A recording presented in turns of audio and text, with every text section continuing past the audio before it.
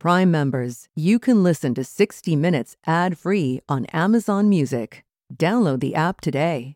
This spring, if you'd rather spend time enjoying your lawn instead of trying to keep it alive, there's good news. True Green is the easiest and most affordable way to get a beautiful lawn. All you have to do is water and mow, and they'll do the rest. Weed control, fertilization, aeration, and even some things you might not even think of. They'll do all of it, while you can do literally anything else. With True Green, you can have your lawn looking as good as a putting green. That's not hyperbole. True Green is the official lawn care treatment provider of the PGA Tour. True Green offers a satisfaction guarantee, and they have a verified best price promise, which guarantees you the lowest price with no compromise on quality. You do you. Let True Green do your lawn care. Visit truegreen.com to get the best lawn at the best price with the best people guaranteed. This episode is brought in part to you by Audible, your go-to destination for thrilling audio entertainment. Whether you're looking for a hair-raising experience to enjoy while you're on the move or eager to dive into sinister and shocking tales, Audible has an exclusive collection of thrillers from best-selling authors that will keep you on the edge of your seat. Like James Patterson's first audio-only thriller, The Coldest Case. Experience stories like never before, where every chilling detail is brought to life by captivating sound design. Plus, as an Audible member, choose one title a month to make yours forever.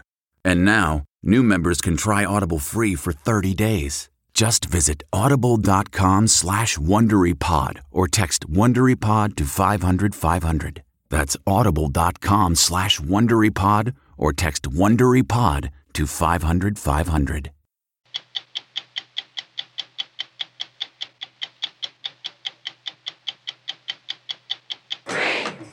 College campuses have erupted over the war in the Middle East. Jewish and Palestinian students, along with their supporters, are protesting and angry. Hey, coward! We went to listen to them and see if anyone had an idea about how to lower the temperature. We were surprised by what we found. This machine can create nearly the coldest conditions in the universe at about 460 degrees below zero. In that environment, a radically new kind of computer may change civilization as we know it. We're looking at a race between China, between IBM, Google, Microsoft, Honeywell, because the nation or company that does this will rule the world economy. I'm only your favorite woman of all time, Barbie! Who was responsible for turning an 11.5-inch plastic doll into the highest-grossing movie of the year? Can you control your hair? The woman Margot Robbie, Barbie herself, chose to write and direct it.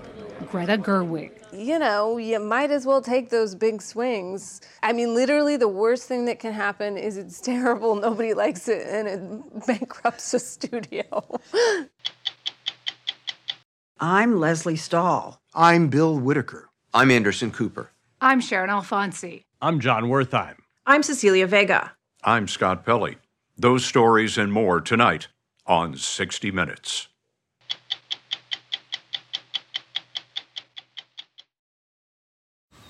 Man, that sunset is gorgeous. Grill, patio, sunset. Hard to get better than that. Unless you're browsing Carvana's inventory while you soak it all in. Oh, burger time. So sit back, get comfortable. Carvana's got thousands of cars under $20,000 just waiting for you. I could stay here forever. Carvana, where car buying meets comfort meets convenience. Download the app or visit Carvana.com today. At Amica Insurance, we know it's more than just a car. It's the two-door coupe that was there for your first drive. The hatchback that took you cross-country and back. And the minivan that tackles the weekly carpool. For the cars you couldn't live without, trust Amica Auto Insurance. Amica. Empathy is our best policy. On Tuesday, the presidents of Harvard, the University of Pennsylvania, and MIT will testify before Congress about anti-Semitism on college campuses that exploded after Hamas's bloody attack on Israeli civilians October 7th and Israel's bombardment of Gaza that's led to more than 15,000 deaths, according to the Hamas-run Gaza Health Ministry. It'll be the first time these leaders will be questioned about what's happening on their campuses, where raw emotions have revealed Islamophobia and anti-Semitism alike. Columbia University in New York City has experienced this chaos on campus like no other. Shame on Columbia! Shame on Columbia! We went to see a rally in support of Palestinians on the campus of Columbia University. This was 5 weeks after the Hamas terror attack on Israel. Campus gates were locked. Entrances were guarded by the NYPD. Free Palestine! We witnessed a sea of phones held high in solidarity with the people of Gaza and the West Bank. Passions were high as well. Occupation no more! Occupation no more! The following afternoon, And we will fight Columbia University! another pro-Palestinian rally, this one outside the gates. We saw posters of Israelis kidnapped by Hamas being defaced. While later on campus, we observed this vigil in support of Israel. Normally, students at Columbia are encouraged to be open to ideas and debate, but these are not normal times. When we visited, police were guarding Hillel, a center for Jewish life on campus. How do you feel on campus? Do you feel safe? Short answer is no. We met third-year student Eden Yadigar at Hillel. She's the head of Students Supporting Israel at Columbia. She told us students on all sides of the issue feel unease on campus. It's tense. It's hostile. There have been days where I've had to walk through not one but 2 protests on campus in order to get to my classes. Another student, David, asked that we not use his last name for safety concerns. I was leaving the library late at night, and I had a Star of David visibly out, just like this. And somebody came up to me and yelled, "Free Palestine, free Palestine." Yelled it at you? Yes, at me. And I don't know if I can say this on TV, but he goes, "F the Jews," a few times. Our university is directly complicit in this violence with its rhetoric and its investments. Mariam Alwan is one of the leaders of Students for Justice in Palestine, or SJP. She told us she has faced repercussions for speaking out publicly. You said you've been avoiding campus? Yeah, I don't know if I'm going to graduate anymore. I haven't really been going to a lot of my classes. Other pro-Palestinian student protesters have had their names and faces paraded outside campus on a digital billboard. Alwan's group, the SJP, was suspended from campus for holding unauthorized rallies. It's been very scary. What makes it scary? There have been a lot of death threats. There have been professors at the school who have been calling us terrorists. She says the university has made things worse. So they close all the gates, they bring hordes of NYPD, and then they make all of the students of color feel unsafe. Navigating these past couple of months on campus has been a challenge, to say the least. Columbia's new president, Minouche Shafik, has largely been absent from the turmoil. This past Thursday, she opened a panel discussion on the crisis, and protesters tried to shut it down. In her few cautious statements to the campus, she's managed to offend both sides by not condemning Hamas by name or the killing of thousands of Palestinians. The university just thinks this will just quiet down. But we've been there before. Hatred doesn't disappear. Shai Davidai is an assistant professor of management at the Columbia Business School who grew up in Israel. He says he was shocked to his core by the Hamas atrocities on October 7th, and then by what he saw as the university's failure to condemn the perpetrators by name. Why do you think that is? I think it's a mixture of cowardice, and part of it is callousness. Davidai's frustration erupted 2 weeks after the attack in a video that went viral. President Minouche Shafik of Columbia University, you are a coward! What can the university do at this time? If you support Hamas, you should not be allowed to be an organization on campus. Universities, colleges, are supposed to be bastions of free speech. Is this not a free speech issue? So, is a student organization celebrating a lynching of an African-American male free speech? I'm not asking for restrictions of free speech. I'm asking for equal treatment. That's it. You have spoken out. Have you been reprimanded in any way by the university? I have not done anything wrong. I'm only saying what thousands of Jewish and Israeli faculty, staff, and students are feeling. Shame on Israel!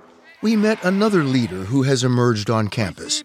Mohsen Madawi is co-president of Columbia's Palestinian Students Union.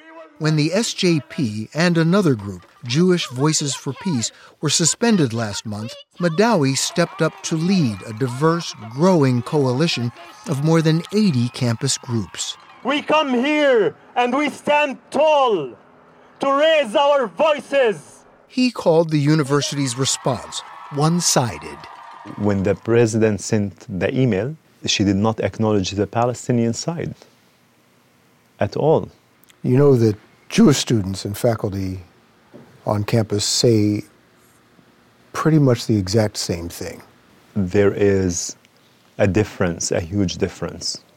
The pro-Israel side wants the administration to silence us, not giving us space to mourn or protest the killing of civilians and the destruction of Gaza. It's a genocide for us.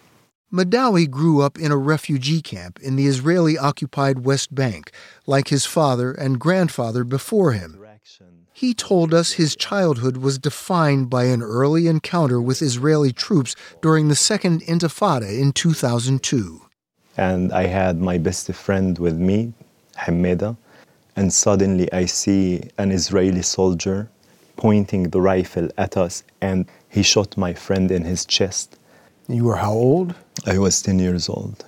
And I still remember when we put him in the grave, I held him and I shook him. I said, Hamida, wake up, wake up. He didn't wake up. And I told him, I promise, I will revenge. 21 years later, he says his revenge is showing the world the human face of Palestinians. At Columbia, he's reached out to rabbis and Hillel, but the Hamas terror attack aroused old feelings. When somebody is hurting you, when you see this person is being punched in the face, and this feeling, it is, you now feel my pain. But this Hamas attack wasn't a punch in the face. This was a horrible terror attack. I did not say that I justify what Hamas has done. I said I can empathize. To empathize is to understand the root cause and to not look at any event or situation in a vacuum. This is, for me, the path moving forward. The search for a way forward took us more than 200 miles north to another Ivy, Dartmouth. What has been the reaction here on the Dartmouth campus? Thankfully, the reaction here has been, I think, a lot better than what I hear has been happening on other campuses. Ezzedine Fisher is a senior lecturer in the Middle Eastern Studies program and a former Egyptian diplomat. We have protests and vigils and so on. And overall, they have been very decent and civil. Visiting professor Bernard Avishai is an American-Israeli journalist who lives in Jerusalem half the year. I mean, how many campuses, when a tragedy like this strikes, the first thing that the head of Middle Eastern Studies and the first thing that Jewish Studies do is immediately communicate with one another and say, we have to do something about this together. The department heads drew on a 7-year relationship and organized campus forums about the crisis. They served as a kind of pressure valve for the students to vent, lament, and ask tough questions. Why don't you say you're hesitant to condemn Hamas because you don't want to imply one side is worse than the other? We certainly condemn Hamas. Hundreds of students attended in person. More than 2,000 watched online. So is this type of collaboration on a topic unusual or usual? It was there in the DNA already, because you can't do this at the last minute. You have to start doing it years before the crisis strikes. Avishai and Fisher have been co-teaching a course called Politics of Israel and Palestine for 2 years. We spoke with Yasmin Abu Ali, Sammy Loffman, Jackson Yassin, and Faisal Azizi. They told us they took the class to challenge their beliefs. You know, Palestine, Israel has so much media and propaganda and misinformation surrounding it. I think it's really valuable to think through why you believe what you believe and find the weak points and see where things maybe should change. It allows you to have much more meaningful conversations with others. Is that sort of central to your message? It is, yes. You know, if you want to hate Israel, there are millions of people who hate Israel. You can just join that line.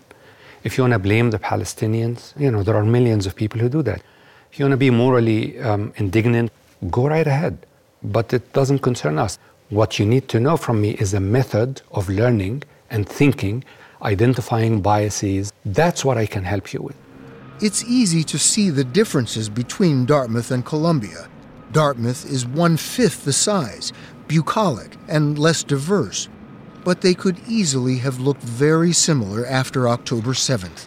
The campus grew tense when the administration had 2 protesters critical of Israel arrested for trespassing. I think the potential for temperatures to rise as high as they did at other schools is just as valid at Dartmouth as it is at Harvard or Columbia. But Dartmouth President Sion Beilock urged the faculty to make this a teachable moment. We have this incredible privilege of having that space of learning and growth, and that is much more valuable than one more violent protest or any of that stuff that we have seen in other places. Back on Columbia's New York City campus, we couldn't help notice the 2 sides that seem so far apart are united by one thing. It's clear that we are both in extreme pain. The truth of the matter is there are 2 people that are not going anywhere, Palestinians and the Israeli Jews. What I hear are 2 sides talking past each other. Yes. How do you get past that? I'm inviting them to come and look at my wounds. The pain that I lived and my people are living is real, and I want them to feel it.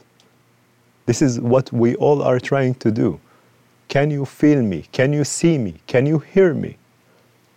And it's painful.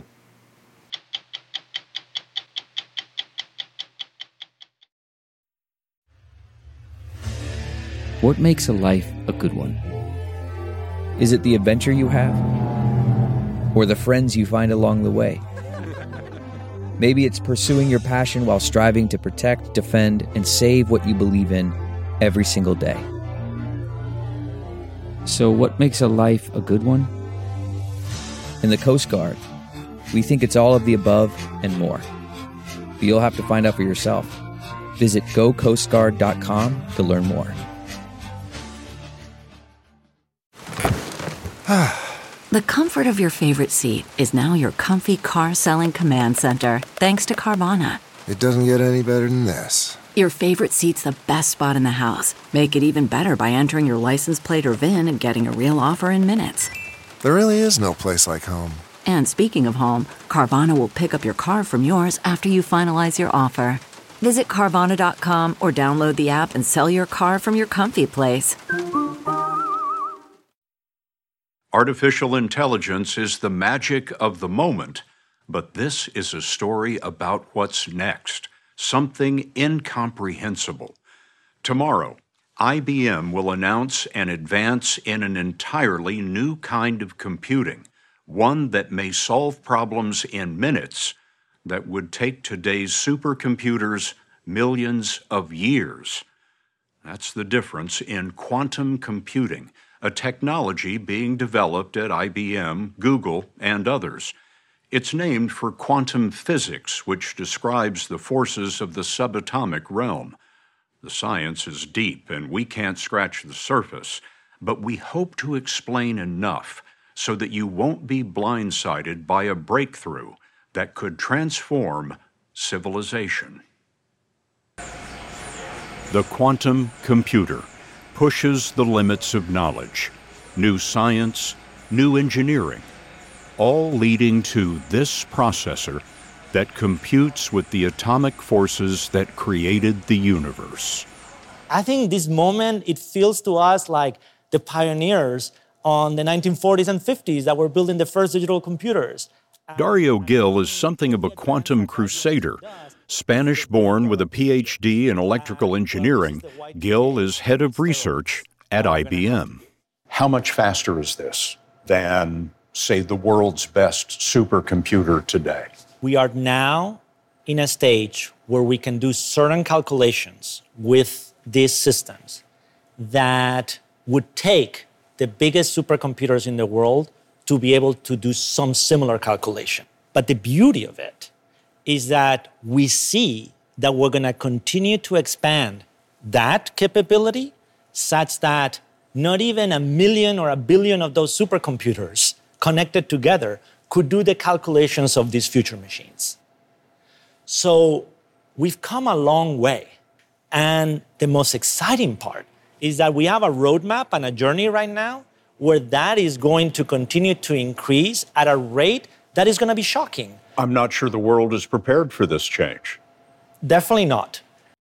To understand the change, go back to 1947 and the invention of a switch called a transistor. The transistor, a new name. Computers have processed information on transistors ever since, getting faster as more transistors were squeezed onto a chip, billions of them today. But it takes that many, because each transistor holds information in only 2 states. It's either on or it's off, like a coin, heads or tails.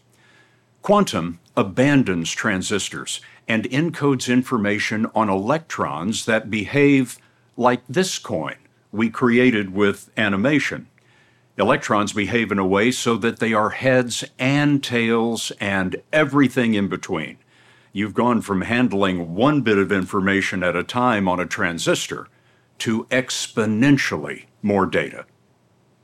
You can see that there's fantastic amount of information stored when you can look at all possible angles, not just up or down.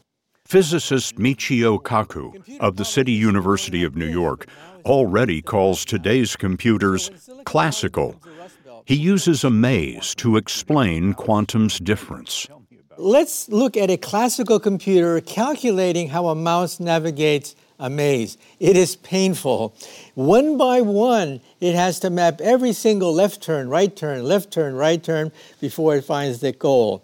Now, a quantum computer scans all possible routes simultaneously. This is amazing. How many turns are there? Hundreds of possible turns, right? Quantum computers do it all at once. Kaku's book, titled Quantum Supremacy, explains the stakes. We're looking at a race between China, between IBM, Google, Microsoft, Honeywell. All the big boys are in this race to create a workable, operationally efficient quantum computer, because the nation or company that does this will rule the world economy. But a reliable, general-purpose quantum computer is a tough climb yet. Maybe that's why this wall is in the lobby of Google's quantum lab in California. Here, we got an inside look, starting with a microscope's view of what replaces the transistor. This right here is 1 qubit, and this is another qubit. This is a 5-qubit chain. Those crosses at the bottom are qubits, short for quantum bits. They hold the electrons and act like artificial atoms. Unlike transistors, each additional qubit doubles the computer's power. It's exponential. So, while 20 transistors are 20 times more powerful than 1, 20 qubits are 1,000,000 times more powerful than one. So this gets positioned right here on the fridge. And this is Karina Chow, Chief Operating Officer of Google's lab, showed us the processor that holds the qubits. Much of that above chills the qubits to what physicists call near absolute zero.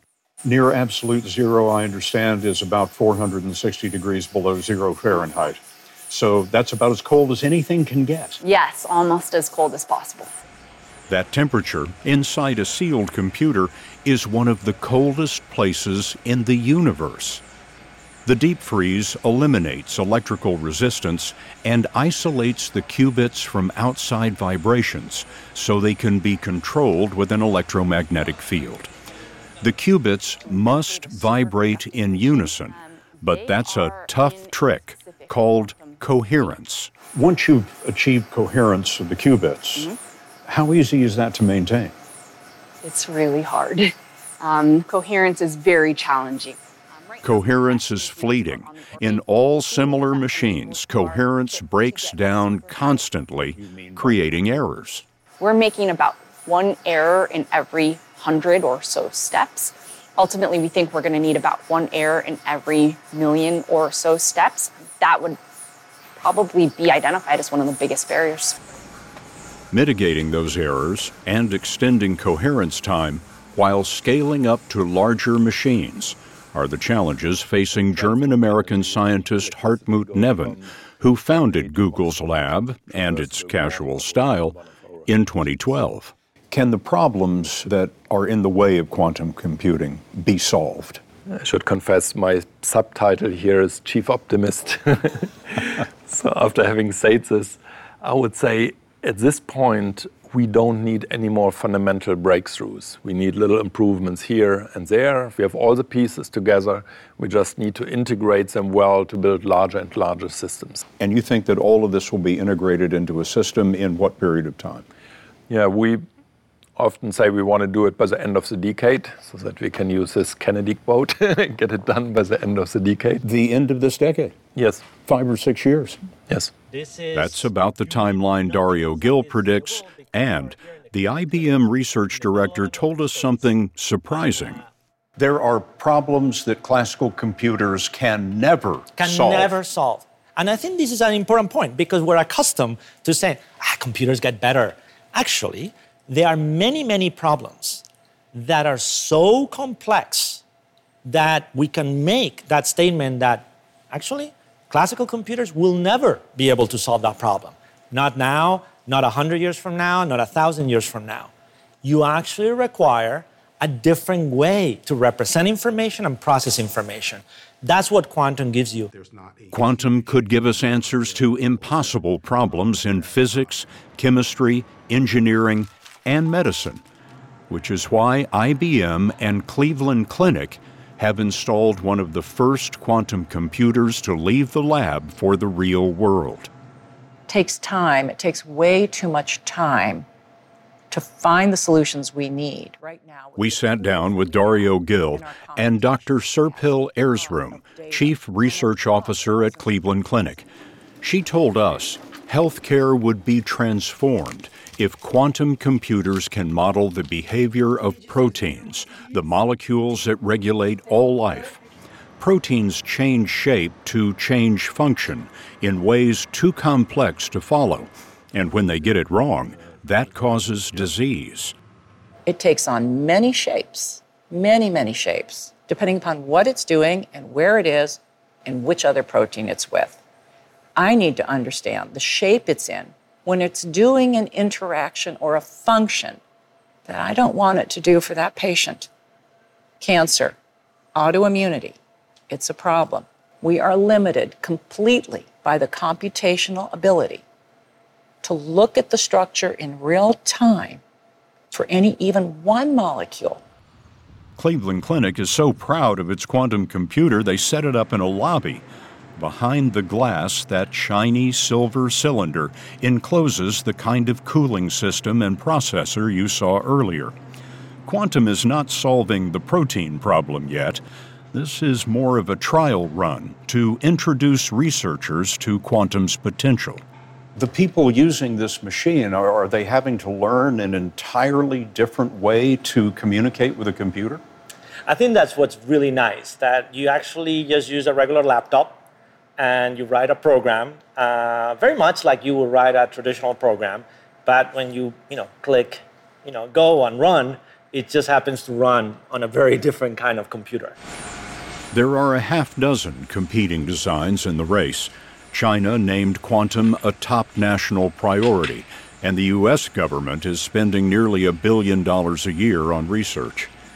The first change comes next year, when the U.S. publishes new standards for encryption, because quantum is expected one day to break the codes that lock everything from national secrets to credit cards.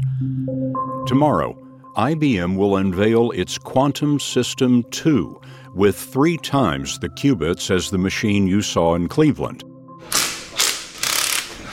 This past August, we saw System 2 under construction. It's a machine unlike anything we've ever built. And this is it. This is it. IBM's Dario Gil told us System 2 has the room to expand to thousands of qubits. What are the chances that this is one of those things that's going to be ready in 5 years and always will be? We don't see an obstacle right now that will prevent us from building systems that will have tens of thousands and even 100,000 qubits working with each other. So we are highly confident that we will get there. Of all the amazing things we heard, it was physicist Michio Kaku who led us down the path to the biggest idea of all. He said, we were walking through a quantum computer. Processing information with subatomic particles is how the universe works. When I look at the night sky, I see stars, I look at the flowers, the trees, I realize that it's all quantum. The splendor of the universe itself, the language of the universe is the language of the quantum. Learning that language may bring more than inconceivable speed. Reverse engineering nature's computer could be a window on creation itself.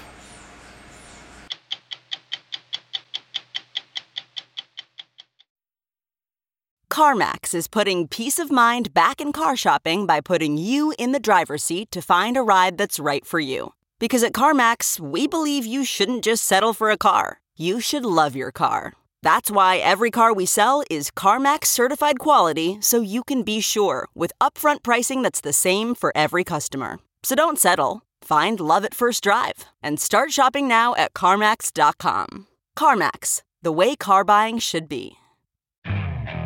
Okay, picture this. It's Friday afternoon when a thought hits you. I can spend another weekend doing the same old whatever, or I can hop into my all-new Hyundai Santa Fe and hit the road. With available H-Track all-wheel drive and 3-row seating, my whole family can head deep into the wild. Conquer the weekend in the all-new Hyundai Santa Fe. Visit HyundaiUSA.com or call 562-314-4603 for more details. Hyundai, there's joy in every journey.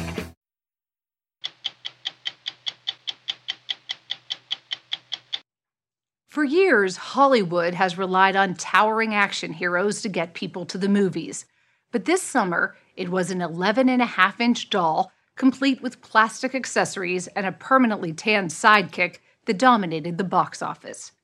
Barbie brought in more than $1 billion worldwide, the highest-grossing movie of the year. The brains behind the out-of-the-box blockbuster is an equally unique filmmaker, Greta Gerwig. Gerwig is best known for her work as an actor, director, and screenwriter on smaller independent films. Bankrolled by Warner Brothers and blessed by toymaker Mattel, Greta Gerwig told us Barbie was a dream job and one she feared just might end her career. On a pastel-colored soundstage just outside of London, no one seemed to be having more fun on the set of Barbie than director Greta Gerwig. Gerwig has a way of making things look like child's play, but making Barbie was not. The film's $100 million production budget was dwarfed only by the size of its marketing budget, a reported $150 million. There is like a moment where you're like, wow, I'm way out there. Like if this doesn't work, it will be very public. People are going to notice. It will be an extremely public one. You know, you might as well take those big swings. I mean, literally the worst thing that can happen is it's terrible, nobody likes it, and it bankrupts a studio. That would be bad. No, of course, but like, how bad? Yeah. You know, as bad as not making it? You know, maybe not. Definitely not. Barbie smashed box office records to become Warner Brothers' highest-grossing film of all time. It wasn't a sure bet. Greta Gerwig, like Barbie's permanently arched feet, pulled off an almost impossible balancing act. I'm only your favorite woman of all time, Barbie! Giving voice to the iconic doll and her fiercest critics. You've been making women feel bad about themselves since you were invented. You're writing a movie for people that love Barbie. You're writing a movie for people who maybe don't love Barbie. It feels like a hornet's nest. Yeah, there were lots of questions about, like, should we be saying this or walking into this stuff? But my feeling was, people already know it's a hornet's nest. We cannot make something that pretends to be other than that. Can you control your hair? It was Barbie herself, actress Margot Robbie, who brought Gerwig into the fold. Barbie day one. Robbie bought the rights to make a Barbie movie and asked Gerwig to write it. She agreed and signed up her partner in work and life, filmmaker Noah Baumbach, but neglected to tell him. He learned about it from a headline. I think I said, apparently we're writing a movie called Barbie. Yeah. I said, oh, whoops. Yeah. I couldn't even fathom it.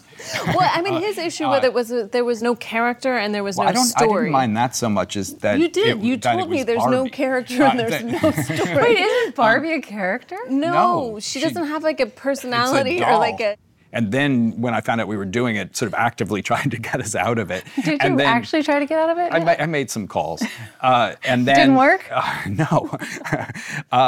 Because Greta was persistent and Greta saw something. I did. Greta, what was it you saw? You know, Barbie's been around since 1959, and everyone knows who she is, and everyone has an opinion, and she's run the gamut of being ahead of time, behind time. She's a hero, she's a villain. Together, they created their version of Barbieland, a feminist utopia where every woman is Barbie. Hi, Barbie. Hi, Barbie. Hi, Barbie. Hi, Barbie. Hi, Ken. And every Ken is just an accessory. It's Barbie's dream house. It's not Ken's dream house, right? Right, as always. But an existential crisis in Barbieland... Do you guys ever think about dying? Barbie? ...sends Barbie and Ken into the real world. I feel what can only be described as admired, but not ogled. And there's no undertone of violence. Mine very much has an undertone of violence. Thanks, man. Ken wanders off. Not worried about it. Not now, Margaret. Let's shake on this. Discovers patriarchy and likes it. There were people who came out after the movie and said, oh, this movie is anti-man. The movie is meant to be a big-hearted thing, even though it's poking fun at everyone. But I had this thing, but I've planned this in my head. I'll just say it. Okay. But I thought, well, this is not man-hating any more than Aristophanes' Lysistrata was man-hating, which does not sound like a sick burn when you say it out loud like that. That'll teach him. Gerwig invoked a Greek playwright to defend Barbie. We noticed her mind seems to percolate with literary references. Baumbach's take on the Barbie backlash was simpler. I felt men could take it. I mean, come on.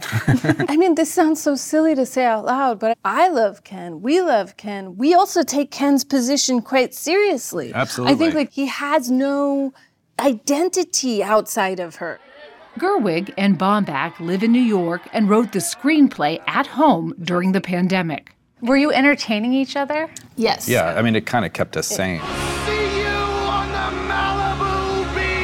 Or the insanity went into the movie. They told us the final cut, which at times looks like a COVID fever dream, is very close to the script they submitted to Mattel. The toy maker, they say, was surprisingly hands-off, but had notes.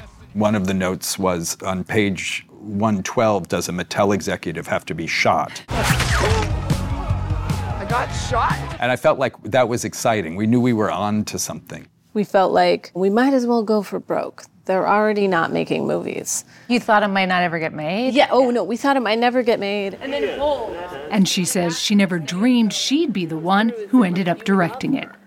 Greta Gerwig grew up in Sacramento and fell in love with community theater in grade school. She took up dancing, then acting. Did you know you would end up in New York? I wanted to be in New York, but I just didn't know that it was possible. I mean, it felt extremely far away and expensive.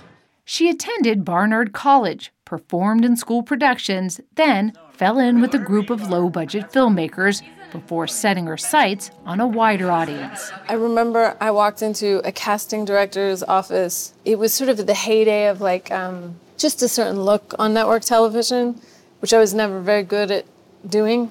I don't know why, but I was wearing overalls, and I remember a bold choice. She looked up and she goes, "You must be very talented."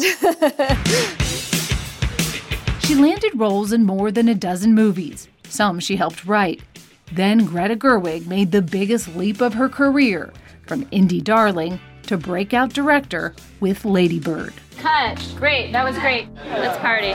Gerwig wrote the coming-of-age story about the complicated relationship between a mother and daughter. You should just go to City College. You know, with your work ethic, just go to City College and then to jail and then back to City College, and then maybe you'd learn to pull yourself up and not expect everybody to do everything. The scene where she jumps out of the car. What was your direction? I want you to, without even think about it, just hurl yourself out of this car. I want it to be almost like you've acted before you've thought through completely what the result of this is going to be. Yes! Gerwig's fearless approach earned the then 34-year-old 2 Oscar nominations. 2 years later, she got a 3rd nomination for her 2019 adaptation of Little Women. I'm so sick of people saying that love is just all a woman is fit for. I'm so sick of it. Then came Barbie, with a budget more than 10 times that of Lady Bird. Oh, here, you go. Last month, at a theater in New York, Gerwig showed us some of the old musicals that inspired her, including 1957's Funny Face. Look at the way they're standing. That's not humans. Those are dancers. That's what I wanted all the Barbies and Kens to look like. Barbie has that Technicolor soundstage look because Gerwig convinced the studio to build one, complete with a painted sky and backdrop to give the movie a 2D effect. Basically, at the foreground that's on a treadmill. Mm-hmm. So that's going like this to create movement. Mm-hmm. And then the lines on the road are being pulled by a person behind it. And it's about showing the work. I wanted to see that it was authentically artificial, really fake. It's about kids. It's about playing with toys. The language of play has to be part of it. We shot this whole thing in one day. No. Yeah, we shot it in one day. We had one day to get it. And they were like, if you really want this dream ballet, you're going to get one day. What will it take for her to see the man behind the tent and fight for? As you sit here in the theater today, it's still amazing to you. Yeah. I mean, honestly, the whole movie, when I watch it, I still can't believe anybody let me do this. I'm just having some brewski beers at my Mojo Dojo Casa house. Gerwig says they wrote the role of Ken specifically for Ryan Gosling. Did you know him? No. I never met him. I mean, you wrote his name, Ryan, in the script. Yes, it said Ken Ryan Gosling. It was his full name. Every other, we just put his full name in the whole time. Did he instantly say, yes, I'm Ken? I basically was like, listen, we've seen the future, you're in it, and you're Ken. Hang around with Greta Gerwig long enough, and a pattern emerges. Now you're going to see how I get people to do things. She has a way of coaxing people out of their comfort zones. At a dance studio in Midtown Manhattan. Why don't you just come try it, though? Just come try it. 1, 2, 3, 4. Gerwig directed me to join her as she got back into the swing of one of her first loves, tap dancing. Paradiddle, paradiddle, paradiddle, stamp. This is actually a Proustian moment. A Proustian moment during something called a paradiddle. The only thing to do was step aside. One more time. Why is my timing off? You want to do it again? We'll just do it again. You're a bit of a perfectionist? I guess so, yes. But you're like another take, another take, another take. Yeah, of course, yeah. I'm not good enough. On the set of Barbie, Gerwig directed nearly 50 takes of this scene with America Ferrera, who plays a Mattel assistant and mother. It is literally impossible to be a woman. Soul-bearing monologues penned by Gerwig are a staple of her films, the writer's version of a guitar solo. You're supposed to be a part of the sisterhood, but always stand out and always be grateful. But never forget that the system is rigged, so find a way to acknowledge that, but also always be grateful. Greta will go into some monologue mode. It's kind of almost physical. Like she goes in and she's just like, and kind of like doing a thing and like, you know, it's like Joe Cocker or something. Yeah, it's like, and then she hands it over and it's great. Next, Gerwig is taking on a big franchise.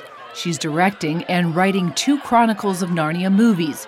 She confessed putting her stamp on the beloved C.S. Lewis classics is giving her nightmares. Yeah, whenever I'm stuck, I go for walks, which is most of the time. Do you get stuck? That's all I do. I only get stuck. That's all I do. That's why I'm always going on walks.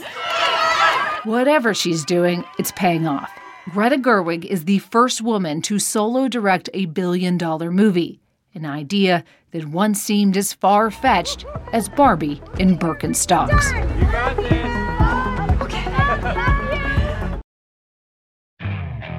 Okay, picture this. It's Friday afternoon when a thought hits you. I can spend another weekend doing the same old whatever, or I can hop into my all-new Hyundai Santa Fe and hit the road. With available H-Track all-wheel drive and 3-row seating, my whole family can head deep into the wild.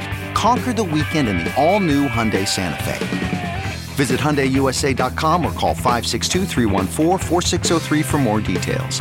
Hyundai, there's joy in every journey. Welcome to Fail Better, David Duchovny's new podcast with Lemonada Media. On Fail Better, David, who has experienced both low and high-profile failures throughout his life, explores the vast world of failure, how it holds us back, propels us forward, and ultimately shapes our lives. Each week he'll chat with guests like Ben Stiller, Bette Midler, and more about how our perceived failures have actually been our biggest catalysts for growth, revelation, and even healing. Through these conversations, he hopes listeners can learn how to embrace the opportunity of failure and fail better together. Fail Better is out now wherever you get your podcasts. Now, an update on a story from October. Leslie Stahl reported from Israel about the rescue of a family at a kibbutz during the Hamas invasion and massacre. We also saw their neighbors, shown in this Hamas-shot video, captured and terrorized. While this father, his companion, and her son were all killed, 2 young sisters were taken hostage and held in Gaza. Last Sunday, as part of the U.S.-brokered temporary ceasefire and hostage release, those sisters, 8-year-old Ella and 15-year-old Daphna El-Yakim, tearfully were reunited with their mother. I'm Bill Whitaker. We'll be back next week with another edition of 60 Minutes. If you like 60 Minutes, you can listen early and ad-free right now by joining Wondery Plus in the Wondery app or on Apple Podcasts. Prime members can listen ad-free on Amazon Music. Before you go, tell us about yourself by filling out a short survey at Wondery.com/survey.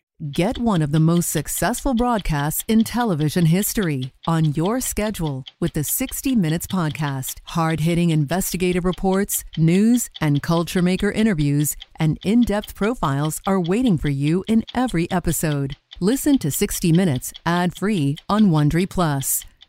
Some puzzles are hard to solve, others are hard to prove. Listen to Blood is Thicker, The Hargan Family Killings, wherever you get your podcasts.